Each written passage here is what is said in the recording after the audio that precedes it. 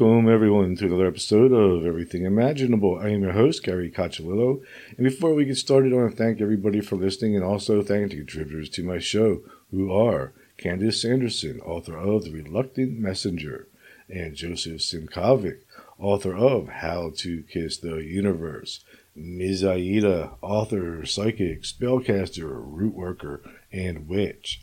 You can find her at MsAida.com, MISSAIDA.com. And this episode is being sponsored by Ginger Glasser. And you can find Ginger at tarotbyginger.com.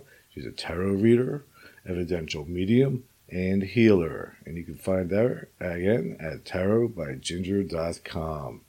And now, without further ado, our guest for today is Kathleen Reddy Dayan, and she is the author of Before We Were Born. Thank you for coming on today. Oh, thank you so much. I'm excited to be here. Did I say your last name correctly? Yeah, actually you did. Most people don't. It's Dayan, yeah. Huh. I got lucky on that one. So I'm reading a description about your book about past lives and soul groups and reincarnation and you know, that type of topic. And I've also read a little bit about your own personal story as well. So it's pretty interesting stuff. What got you interested in this? What makes you, do you believe in this idea of reincarnation and soul groups and the idea that the soul is on its evolutionary journey? I believe all of that, yes. I became involved. I had some losses in my life that led me to, just being interested in the idea of whether the soul continues. And I had a couple experiences on my own that made me feel like, I lost my sister back when I was in my 30s, and I had this extremely, this dream that was really like it was happening. She came in and I saw her walking in. I could see myself in the bed. I had the 360 kind of vision, and I saw her come walking in with two people behind her. I could only see their outlines, and, but I could see her very clearly, and she came and sat next to me on the bed, and we had a real conversation about, she left two kids here when she passed, and we talked about them, and we just had this very meaningful conversation. And then when, before she left, she said she was going to need to be sort of stepping away for a while, but she wanted me to know she'd be back. She had to go on to, another place. I don't know exactly what that meant, but she had to go somewhere for, almost like an educational thing. And then she would be back. And she got up from the bed. She was holding my hand. I could feel it. And then she stood up and she just walked through the wall, that led to the outside, and her two friends behind her followed her out. That was an experience for me that made me feel like she was still around and she was able to communicate. That was one of the many experiences that I had. But, my husband and I sort of started this journey on learning how to communicate with spirit after visiting a spiritualist church. And in those services, they have mediums there who will bring messages to the people who are in attendance. And we received some really great messages. And we start, from, specific names, people who are in spirit. And, it really convinced us this was a thing. And then the really big thing that made us pursue it more assertively was we went to a table tipping one night. I don't know, have you ever experienced that, Gary? A table tipping? No, I haven't. Yeah, so it's a physical form of mediumship. We were invited to come. It was at the spiritualist church, and what it is there's these small like pedestal tables, like just maybe a 20-inch table with a little pedestal in the middle, and we really didn't know what to think. It was something we had just we were invited to it, and we came, and there were probably 20 or 30 people there at the church, and we broke into small groups of like 4 people around a table, and we were lucky enough to have the pastor join our table because she's a very good medium. So she was able to pick up on things as she was sitting with us. But what happens is the people who are there, you put your hands on the table really lightly, and you are sitting with, intention of communicating with people in the spirit world. And if you make a connection, the table starts to vibrate a little, and then it starts to move, and eventually it will rock. And what happened with us is the table, for lack of a better way of explaining it, it walked over to me and landed on my lap. Wow. And it was that's it. That's the word. Physical mediumship is pretty rare. Yeah, it is. That really blew my mind, So when that happened, the table didn't want to leave my lap. It kept being right there. And I had lost a friend. He was a guy that I, was really close to when I was a teenager in my early 20s. And he had died unexpectedly. And right before he died, like 3 days before he died, we had this long conversation. And, his death really shook me. And I thought it was him. And that was coming through this table. And so eventually, we took the table, we moved it back up, put it flat. Mm-hmm. And the pastor there told us, we can ask it questions and have it spell out answers. So that's, it's like if it rocks once, it's an A. And right. It's not a perfect system, but it's pretty good. You can get a message through. And this was my friend coming through, and he spelled out his name. And he, was spelling out messages. It's a, kind of a tedious, longer process, but I couldn't believe it. We walked out of there that night and we just got in the car and we looked at each other and we're just like, wow, like the universe is not what I thought it was. It was one of those moments where you realize, oh, it's just not just this physical world, that we're in, that we, day to day. It was having this understanding that these people that we know and love that have passed over, they still exist. And if there are ways to connect with them. And it just, it was so inspiring, and so I started reading up on it. How do I do this? Like, and the big thing for opening up a channel or opening a third eye, however it works best for the medium, is meditation. Mm-hmm. So I started meditating a lot. I was very intense about this. And to the point that when my third eye started to open, and when I say that, I knew my third eye was opening when I began to see spirit lights in the house. And I began to see auras. And also I saw, a few times during the night when I was sleeping, I got up to use the bathroom and I noticed there was an outline of someone standing right at the end of my bed. And it sounds terrifying, but it wasn't. It was, I think maybe, when you're sleeping, you're a little bit like in between worlds anyway. And I was just felt very natural to me. I just sort of acknowledged them like, oh, okay. Like understood it was protection. But those kinds of things were happening. And my third eye, like right where my third eye is, I developed this little, it's like a bump on my head. And it was there for, a couple months or something. It was really there. And I thought, it has to be from that. And it just eventually passed. But that was really the beginning of our journey. Wow. So now do you see or communicate with spirits all the time? Or do you only do it like when you want to? What is it like? I only do it when I want to now. I got a little too immersed. In the beginning, I felt like I was 1 foot in one world and 1 foot in the other. Mm-hmm. And so I became clairaudient. So I was hearing things, different messages. And then with lots of practice, we ended up, again, it was my husband and I, always just the two of us doing this. And, we would meditate, we would invite our friends and family, our spirit guides, and really took it very serious. It's a sacred thing to us. It's not something we took lightly. But, we did it a lot and I got better at it. And I found even when I tried to communicate without him there, even now, it's almost like he's the grounding force for me. Mm-hmm. So the two of us kind of work together.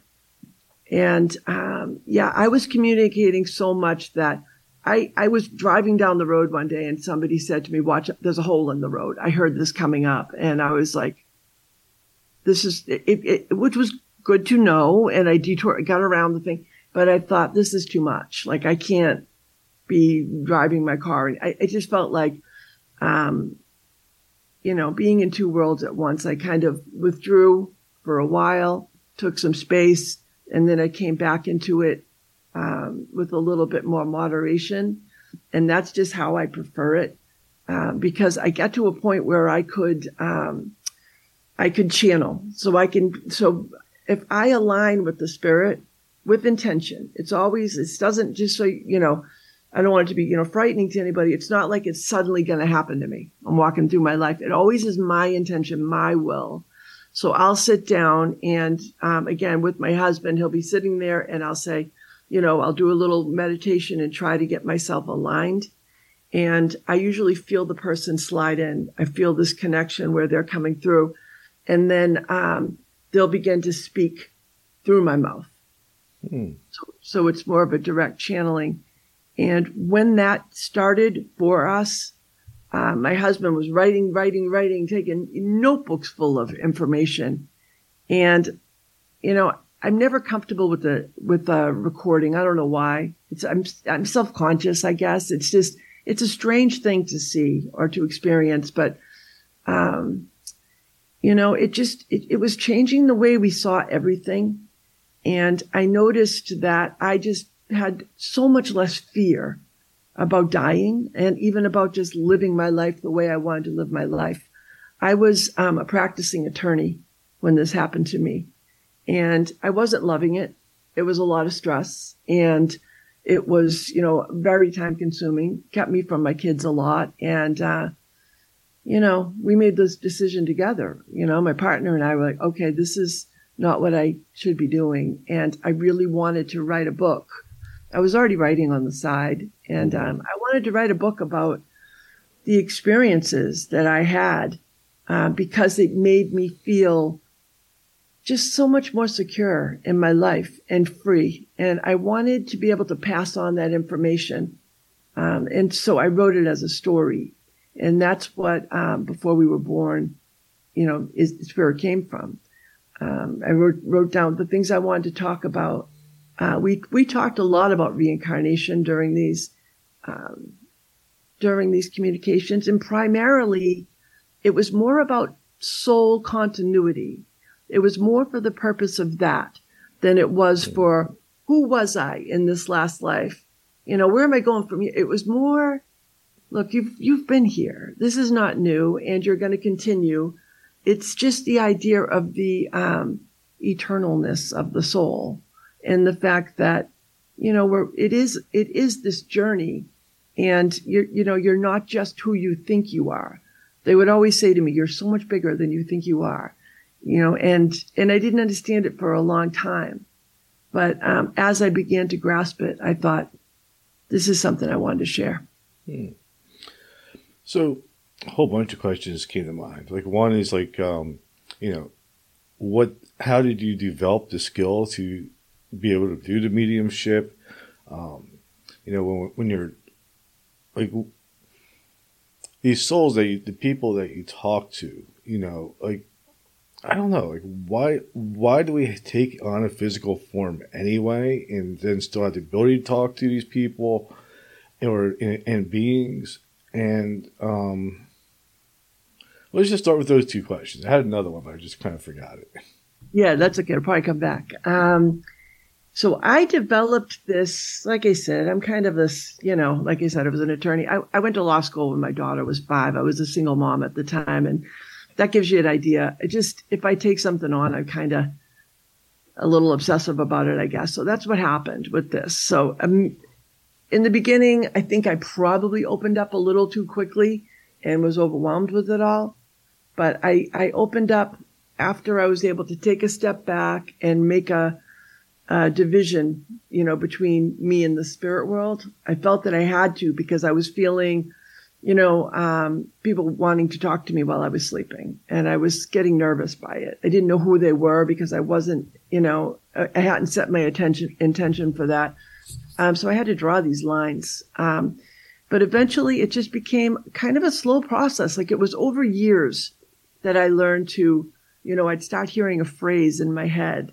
And, that's how my clairaudience began, and then we'd sit down together. And in the beginning, we used a table. I bought a small table that we could use for tipping, and they would give me, confirmation if I was like, okay, I think I'm hearing this, and so they were really working with me and teaching me how to do this. And when I was off, I'd know that too.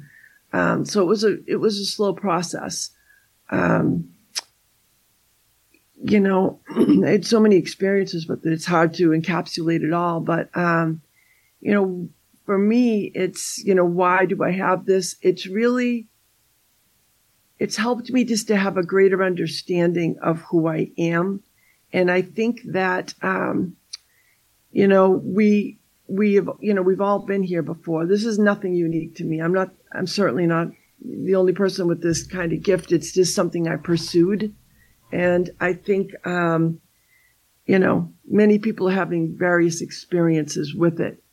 But it helps me to feel, when I need to connect, I can connect with someone, and I feel like the perspective in my life shifts immediately, because I can be walking down a wrong path for, a few weeks and just feeling kind of lousy about things or whatever. And as soon as I sit down and I talk to them, it makes me feel aligned.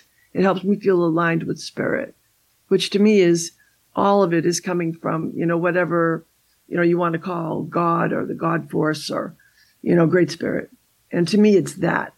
And I think that's the point in me doing it, is to be connected, more connected in my daily life. That makes a lot of sense, because I think when you know that you're eternal, then it takes away that fear of living. And I think it makes room for us to be better people and not live in fear.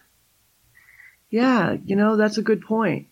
It does. And also when you realize that there's literally, like, you are a piece of God, like there's a piece of this sacred thing called life, whatever that is. I'm not going to pretend to that I understand God or anything of that, enormity, but I feel it, and I know it because I feel it so strongly, and it comes back to, my gut. And and my gut tells me this is really who I am. I'm clothed in a physical body, and I'm having these experiences that I chose to experience before I came here.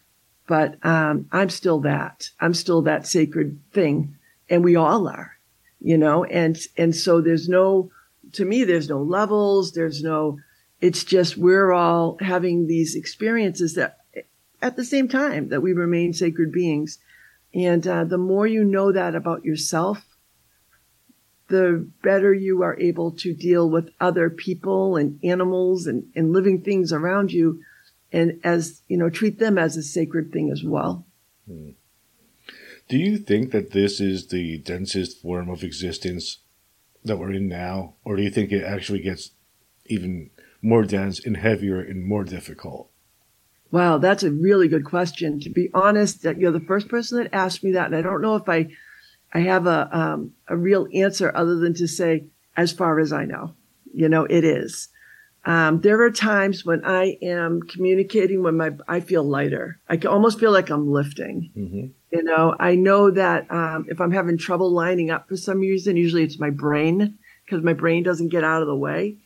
If I'm having trouble, I look for this I create this vision in my mind that I saw once when I was channeling, and it was really just me, what I think in sort of in the next realm.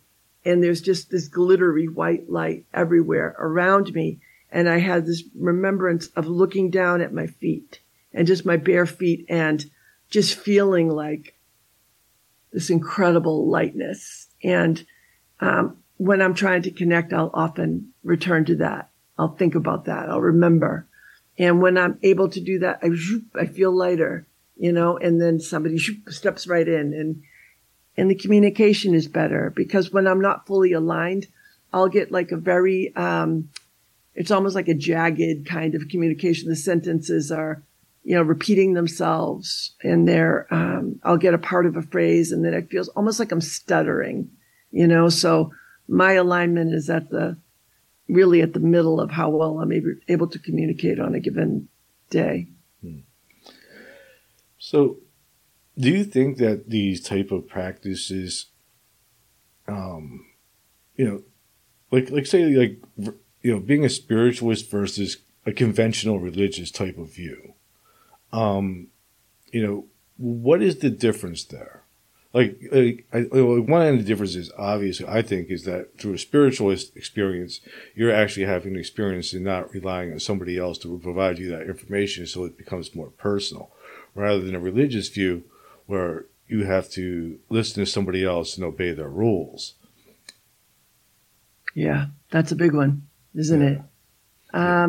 So I was raised Catholic. Me too. And, oh, really? I'm a recovering Catholic. How about you?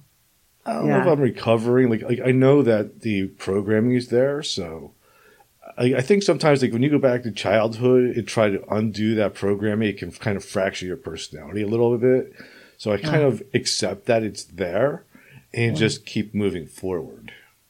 That's interesting. I like that. I have struggled with it a bit because of my mediumship, and I felt like, there was a point when I first started channeling, and I got anxious about it, and I called not the regular spiritualist pastor that I know and love very much.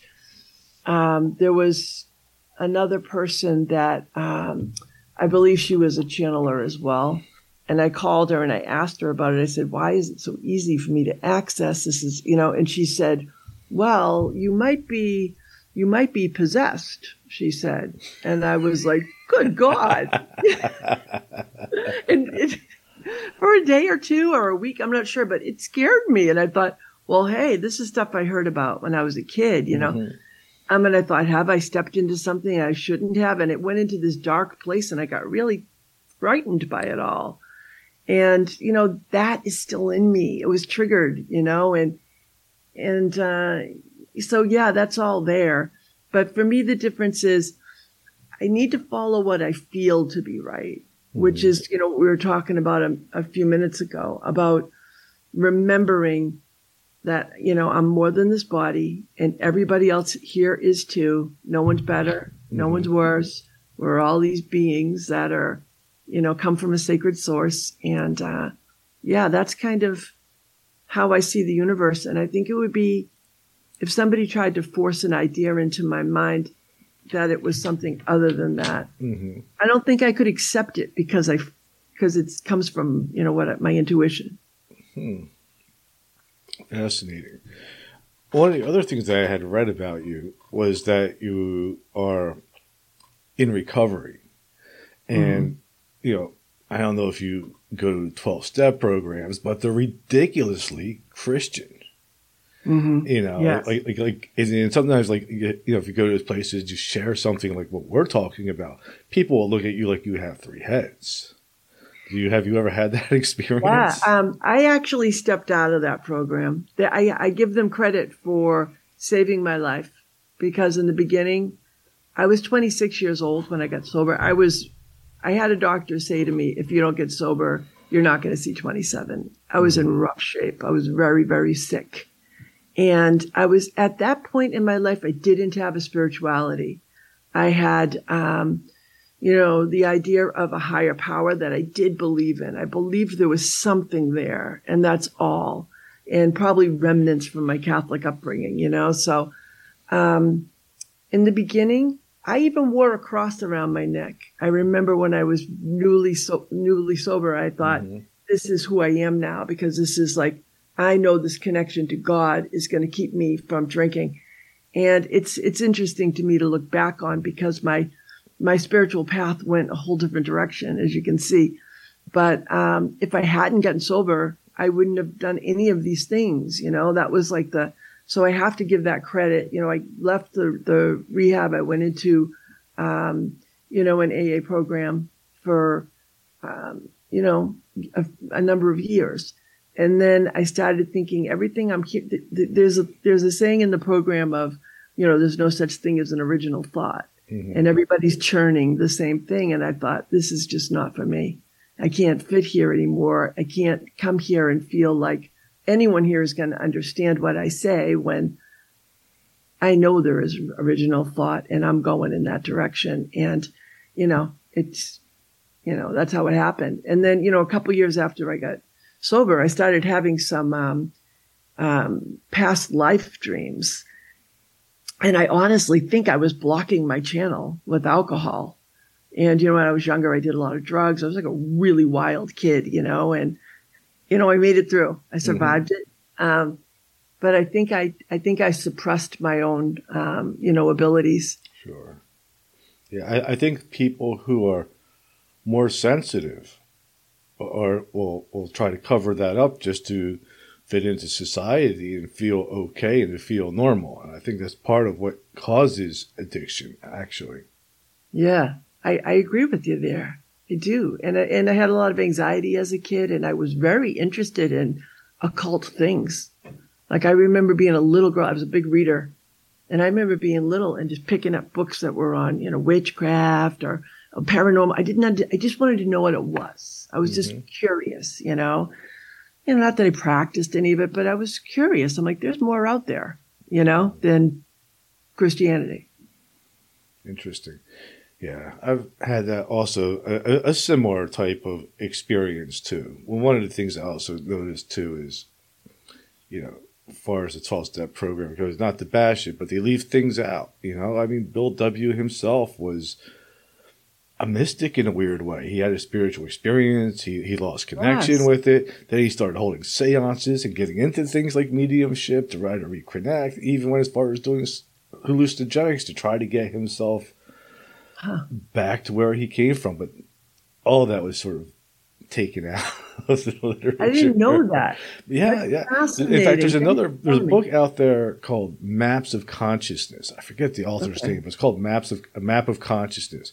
And this guy was a colleague of Bill W. And the whole book is like this entire mystical sort of side of what he was thinking. Wow. It's weird. Oh, that is really cool. I knew about, his, spiritual experience that, the vision that he had. Mm-hmm. And I really was pulled by that too, when learning about that when I was getting sober. Yeah, it's interesting. So how about your past lives? Like, do you remember any of them? Can you share some of them? And if you can, like, what were some of the lessons that you've had to learn?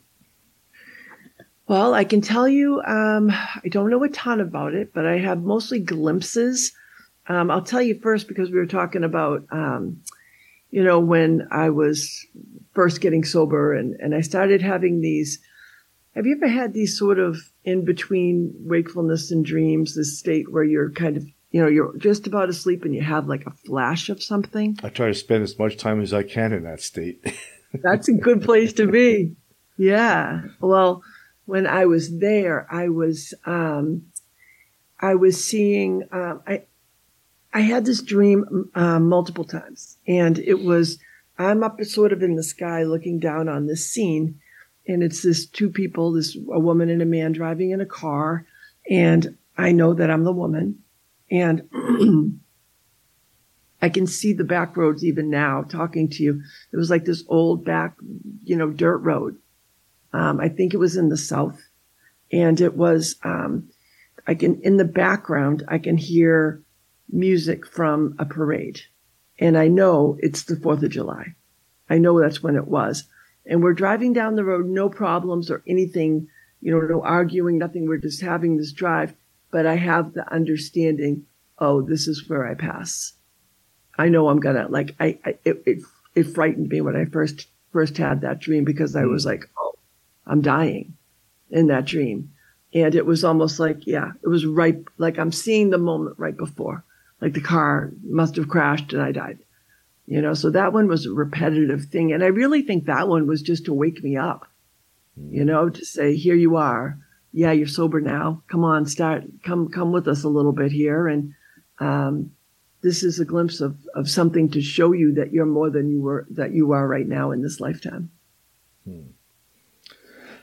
So what type of lessons do you think we're here to learn? Do you think we're all here to learn the same lesson? Do you think that we learn personal lessons and we learn lessons as a collective? How do you think it all works? I kind of think it is both.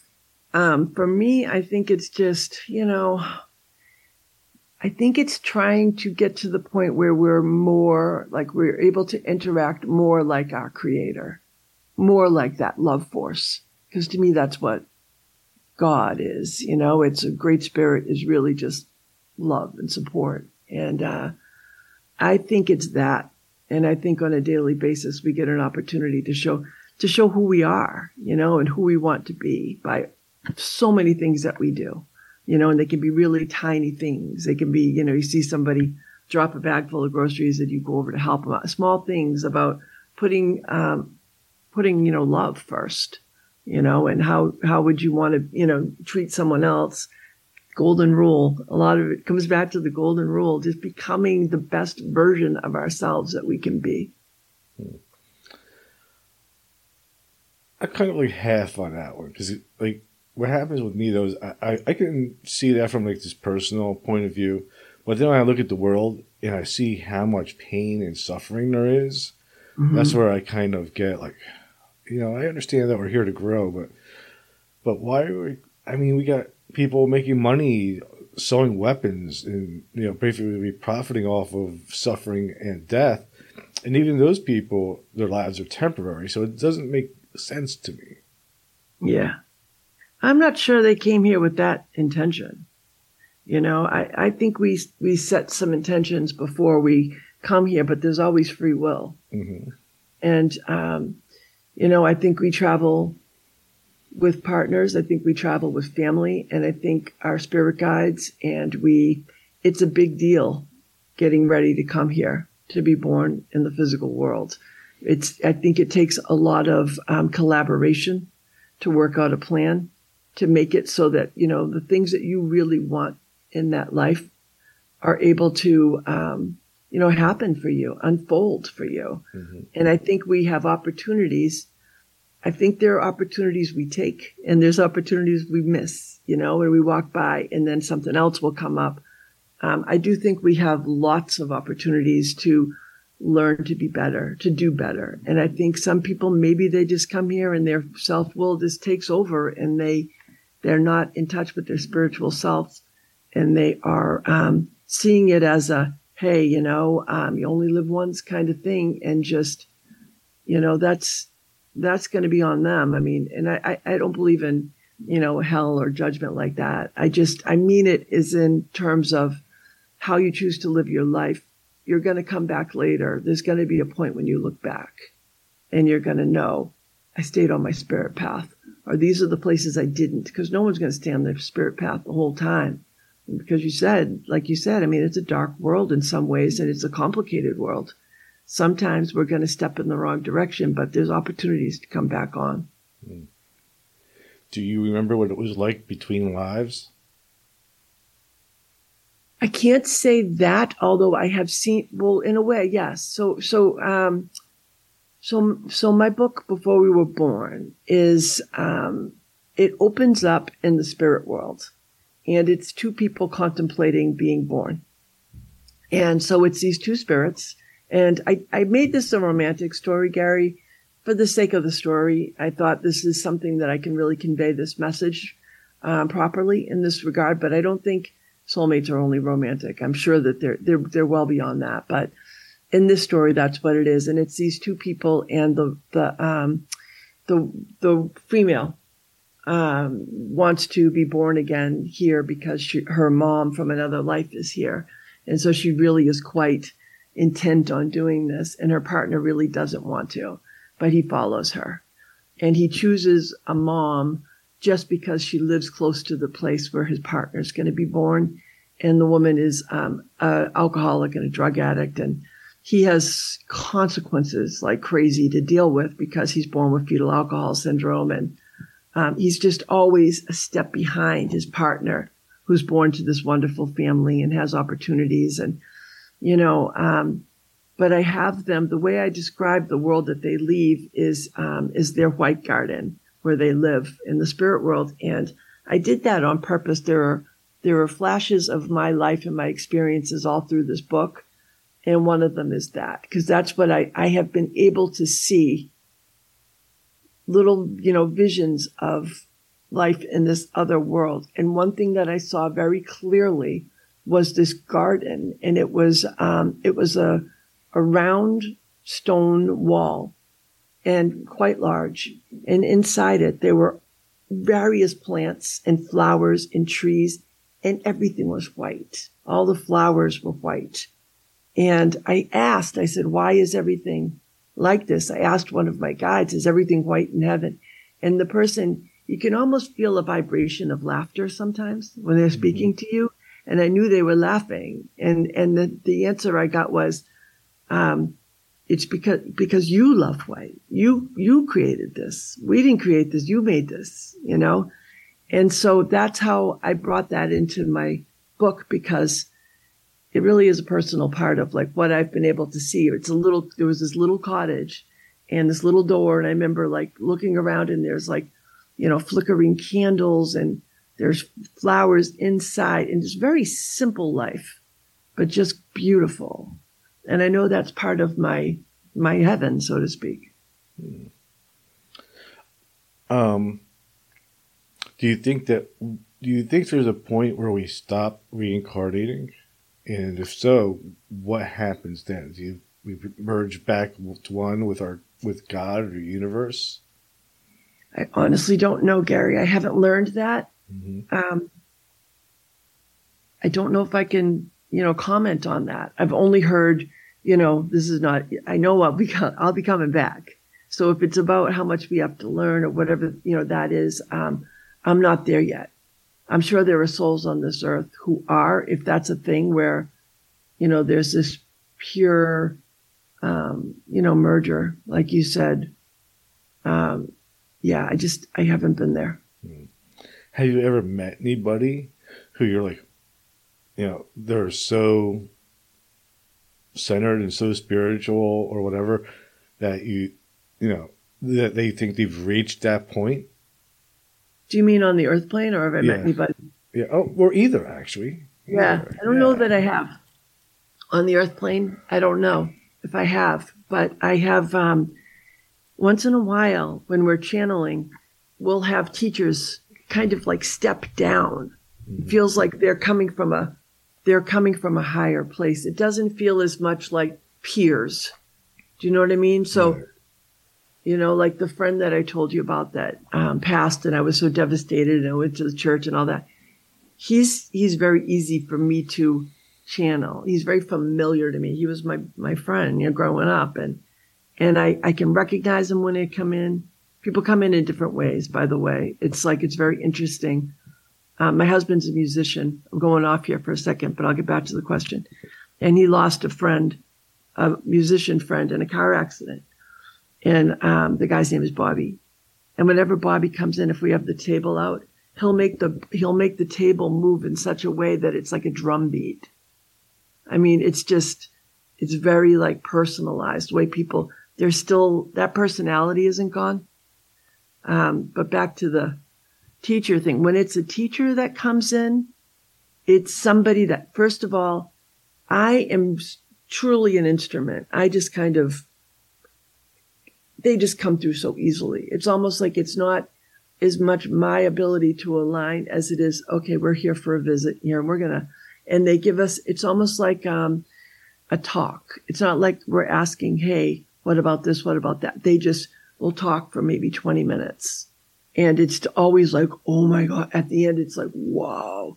And it really is just perspective that they speak. They tell us things that make us feel like, wow, like it changes the way I'll go forward, that day, that week, that month, whatever, because it's such clarity. And, like I said, I have very little to do with it. I don't think it has much to do with my body as a channel as it is, they're stepping down and giving us some info that will help. Can you give me an example of like what type of perspective they've had you changed and how it's affected your life? I think when I think back of it, I wish I could come up with some specific things. If my husband were here, he would. He always tells me, you got to record this, I never do. But he writes some of it down. But if we're struggling in any way, you know, for like a just day-to-day thing, we own a business, for example, something like that. There's something, they always come in and they're just like, you know, reminding us, like, this is not your life. Like, this day, that's not really you. That's all going to align. Don't worry about it. All is fine. Everything's unfolding as it should be. You know, they're very supportive in that regard. There's a lot of encouragement, and just keep, you know, just doing the best you can. You know, like I had a guide tell me early on back when I was in that phase where I was, you know, sort of over communing with them, and I got, you know, a little bit caught up in it and had to step back.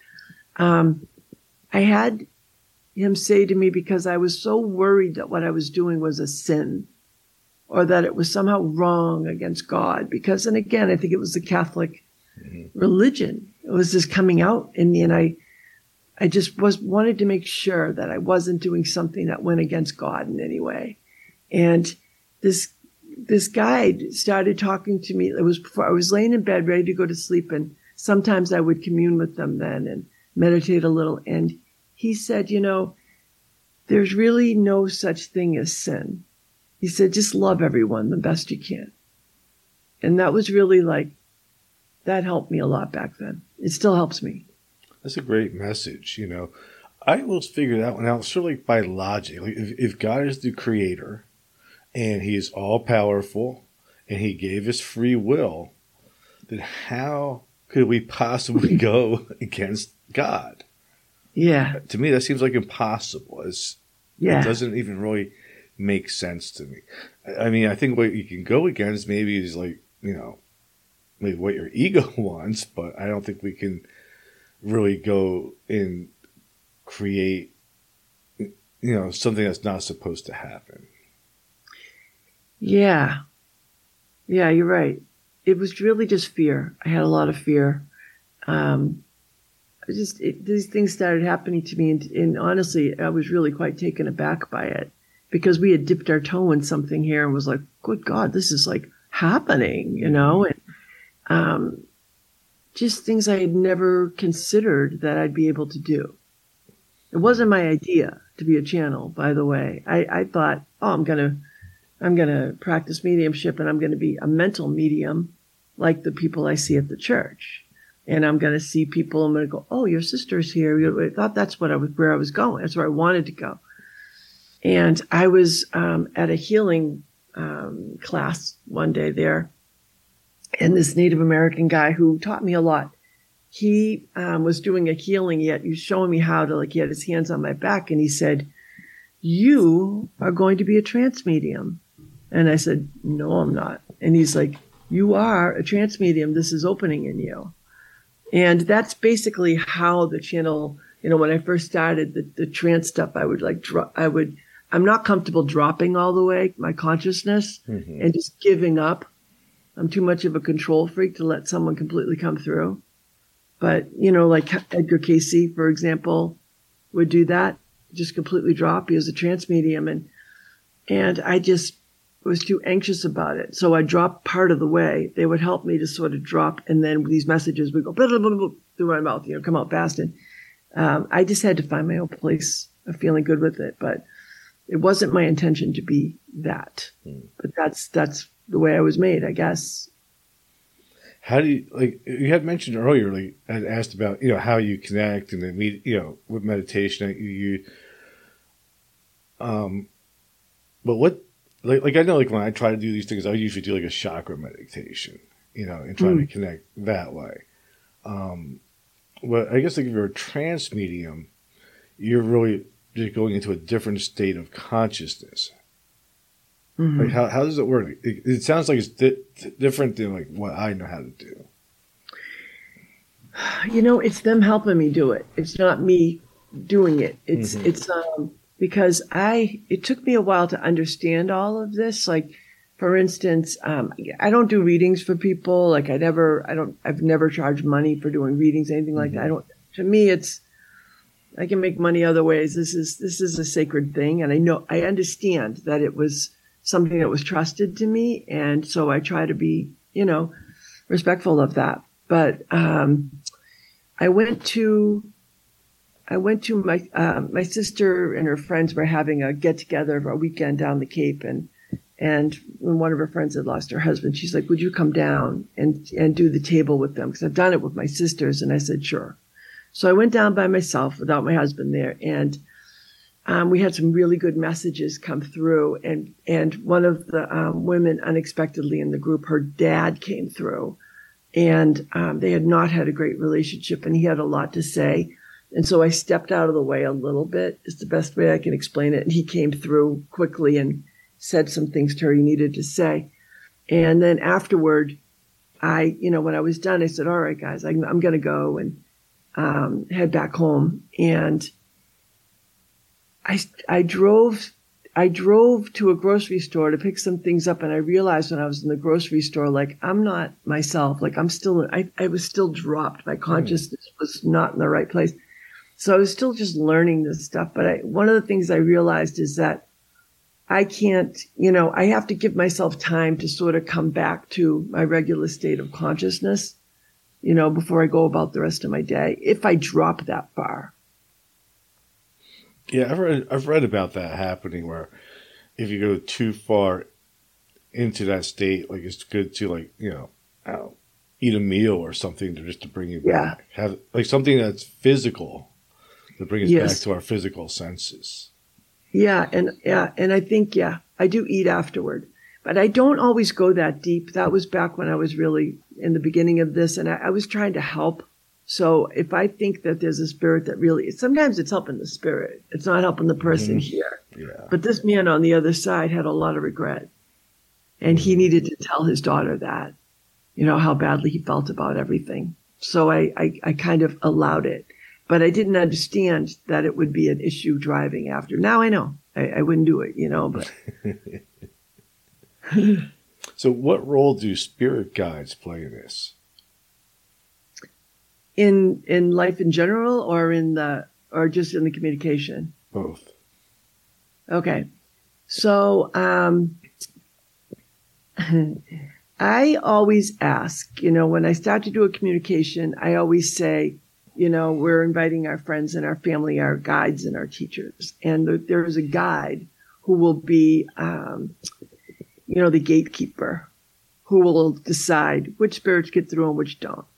Sometimes if I'm up, like if my chops are good, because there are times when they're not, when I'm not meditating as much, things like that. But if they are, and I sit down and I'm, going to spend some time communicating, I'll start seeing tons of lights all over the room. And I know there are I'll be like, oh, a lot of people here today, and the guides will and there's different guides, but I know that one of them will, be the gatekeeper and make sure that extraneous people aren't coming in. And it's not necessarily people. Let me just brighten my thing here a little so I can see you.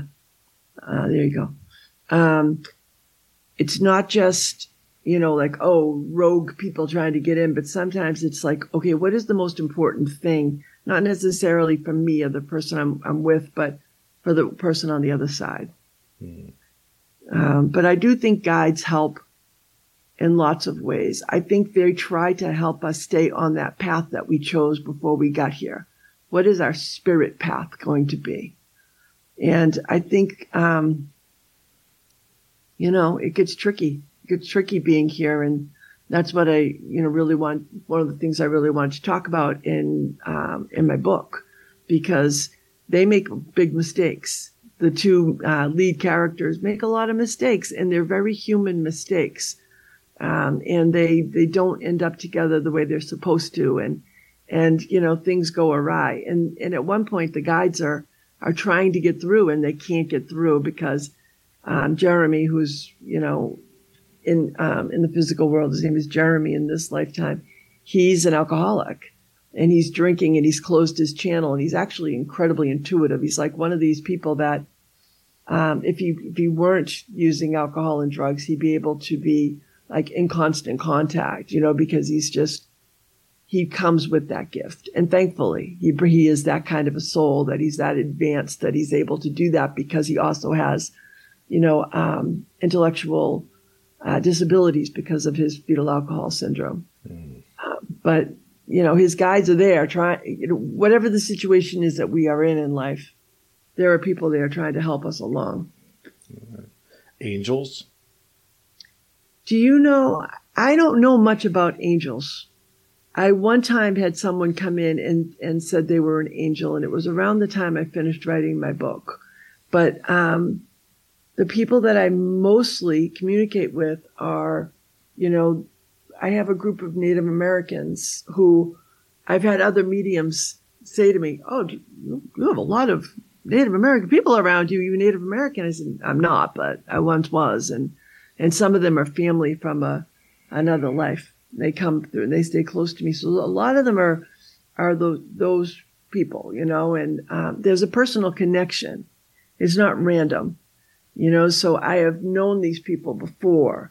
So my guide in this life was connected to me in another life. And I actually have this elderly man, and he's got the long braids, and once in a while he'll come in and talk to me, and he was my father in a different life. Interesting. How about like extraterrestrial type of beings? Any contact with them? No, although we have seen 2 different UFOs since we moved to the place we're at right now, which I've never seen in my life. And it's very interesting to me because one of the first podcasts I did, someone asked me, like, well, how do you keep yourself from channeling ETs? And I was like, I never even thought about that. And he's like, yeah, that's what happens to me. He's like, a lot of times I have the ETs come in. I'm like, well, I don't know. Perhaps I have, and they haven't. I honestly just don't know. But I've never seen one, or some of the people I've spoken to have seen them, come to them in their rooms and like things like that. And I'm like, that's opened my eyes up because I didn't, have any knowledge about that. Right. Well, if you've seen UFOs, that's sort of a sign that they're there, I believe. I think all this stuff is connected. My own personal opinion, the extraterrestrials, consciousness, mediumship, the occult, it's all tied together. Yeah, I agree with that, Gary. I do. The things that we saw, we were just like, what is it? Kind of situation. But, and then I did do an interview maybe a month ago with somebody who was talking about investigating claims of people seeing UFOs. And she said that, if you see one that is suddenly moves really fast, it's not the government. Because people are saying, like, a lot of these are government things that they're not sharing this with us, that they have these kinds of, vehicles, for lack of a better word. But in one of the ones that we saw, that's exactly what happened. It just, shoo, Yeah. And the other time, as we were looking at it, it was sort of like a blimp shape. And we were looking at it. We're standing on the patio outside of our home here and looking up and going, what the heck is it? And then it was almost like whoever was in it saw us looking and the lights went out. It just completely went dark. It was just very strange, and she mentioned that as well. So I thought, well, I guess we have seen them. They're out there. You can also call them with your consciousness. I've done that too. It's pretty neat. So what was your experience with that? I had a guest on, Preston Dennett, and I had mentioned to him that I never saw a UFO. And he's like, well, try this technique.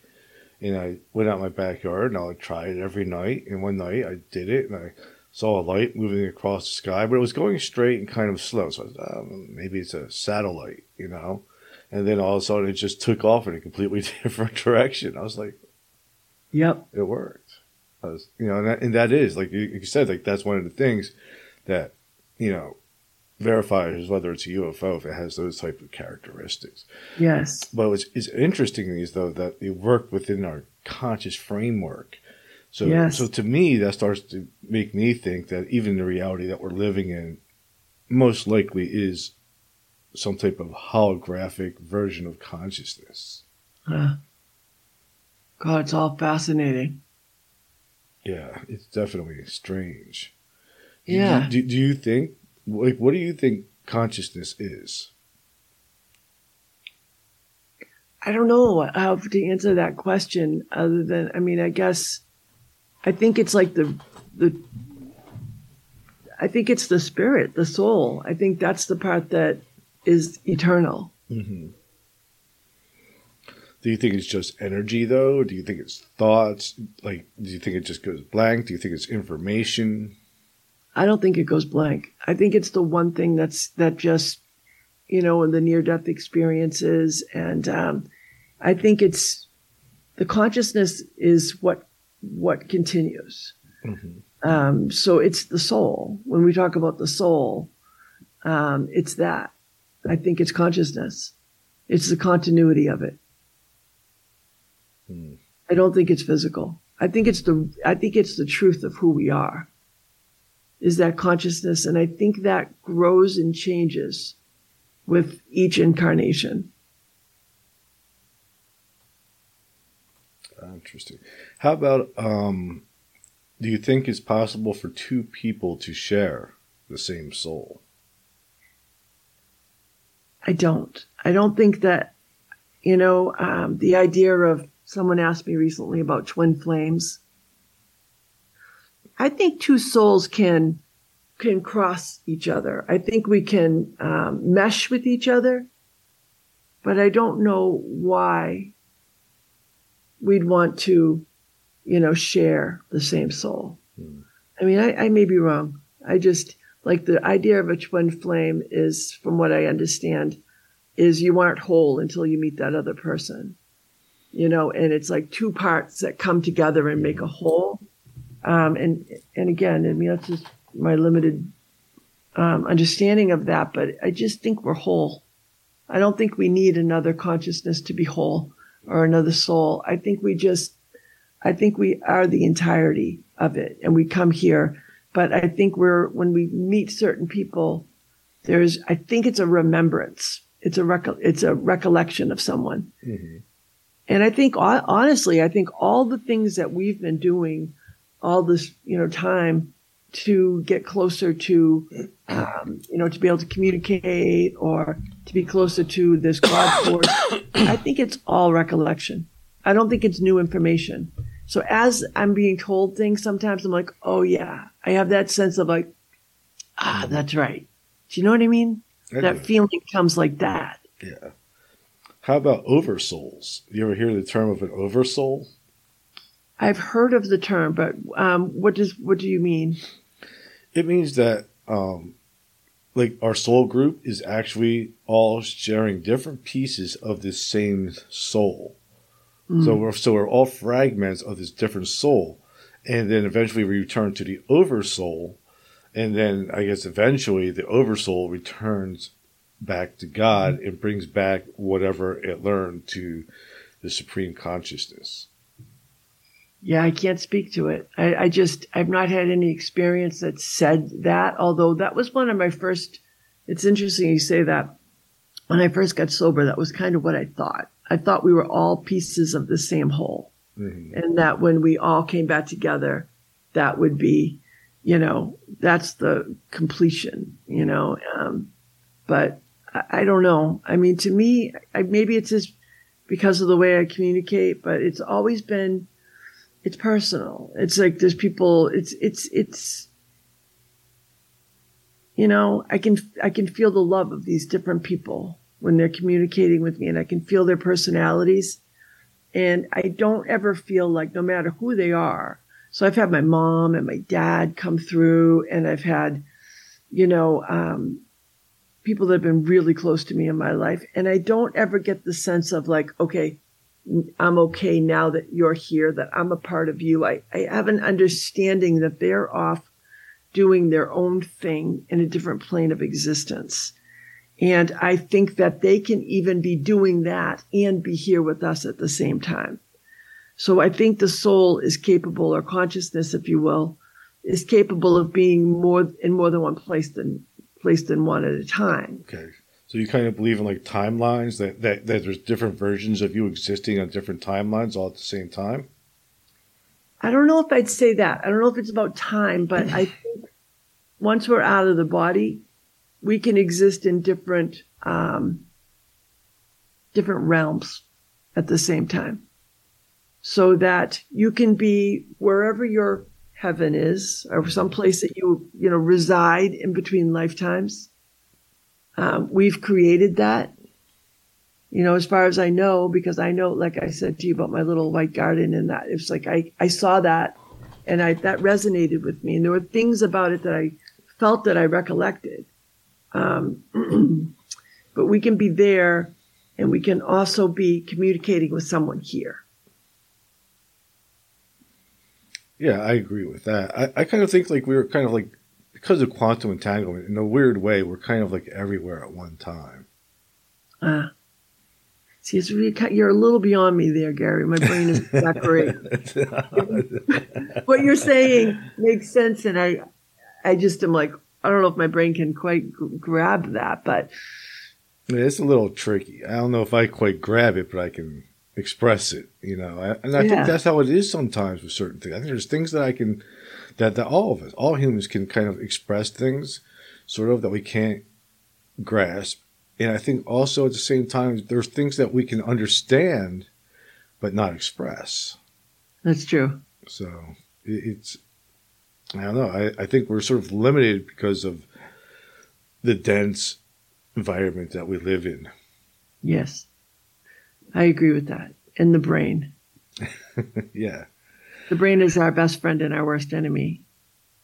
Because we couldn't do anything without it. But it also gets in the way all the time because I'm like overly analytical, so I'll pick things apart instead of just going with the feeling of the soul knows, the soul knows when like you just said, we haven't understand it. We can't express it, but your soul knows it. It's recognizing something as truth. Even if you can't give a lecture on it, you absorb it as truth. Yeah. Like the one thing I kind of know for sure though is that, the ego, which is what you're talking to now is like obviously my ego is not necessarily my true self or essence. Do you believe in something like that? I do believe I believe in that. I think it gets in our way. I think it gets built up as a sense of security in us when we're praised for things. We have this sort of that part of our brain that develops. I don't think it's the true essence of us. And I think, even when we get to the other side, when we cross over, some of the things that we've done because of our ego, I think our true self will understand that. And it's not a judgmental thing. Do you know what I mean? Once you pass, it's not, it's like, oh, okay, I see why I made these choices. But it's not, some choices come from the soul and some don't. Definitely. So this has been a fantastic interview. Thank you for coming on today to talk with me. And before we wrap it up, where is the best place for my listeners to find you and find your books? Okay, so the book is called Before We Were Born. If you can get that on Amazon or Barnes and Noble. It's in a bunch of bookstores too, but that's, not knowing where everybody is listening from, that's probably the best thing. My website is my name, which is Kathleen Reddy, which is Redy, Dayan, Dayan.com. And you can contact me there if you want to. There's an email through that website, and there's a list of places to find the book there. All right. Well, I'll put a link to the Amazon page, and I'll also put a link to your website in those of this episode so my listeners can find you. Thank you so much, Gary. It's really fun talking to you. I really enjoyed this. Thank you. You're welcome. It was my pleasure. Thank you for coming on. And just hang on for one moment while I play the outro.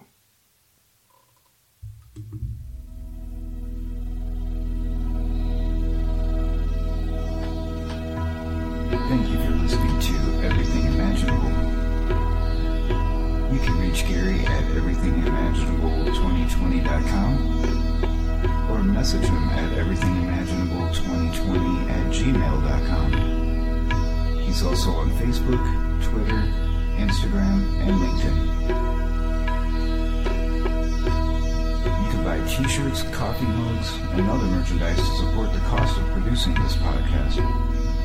Click on the merchandise link at the top of this page, www.everythingimaginable2020.com. You can also buy the book Enlightenment Guaranteed. It's the only book on Zen that you'll ever need. You can find it on Amazon, and it will change your life. Because remember, everything that it says was first imagined. If you loved what you listened to today, don't forget to rate, review, subscribe, and share. Again, thank you for listening to Everything Imaginable.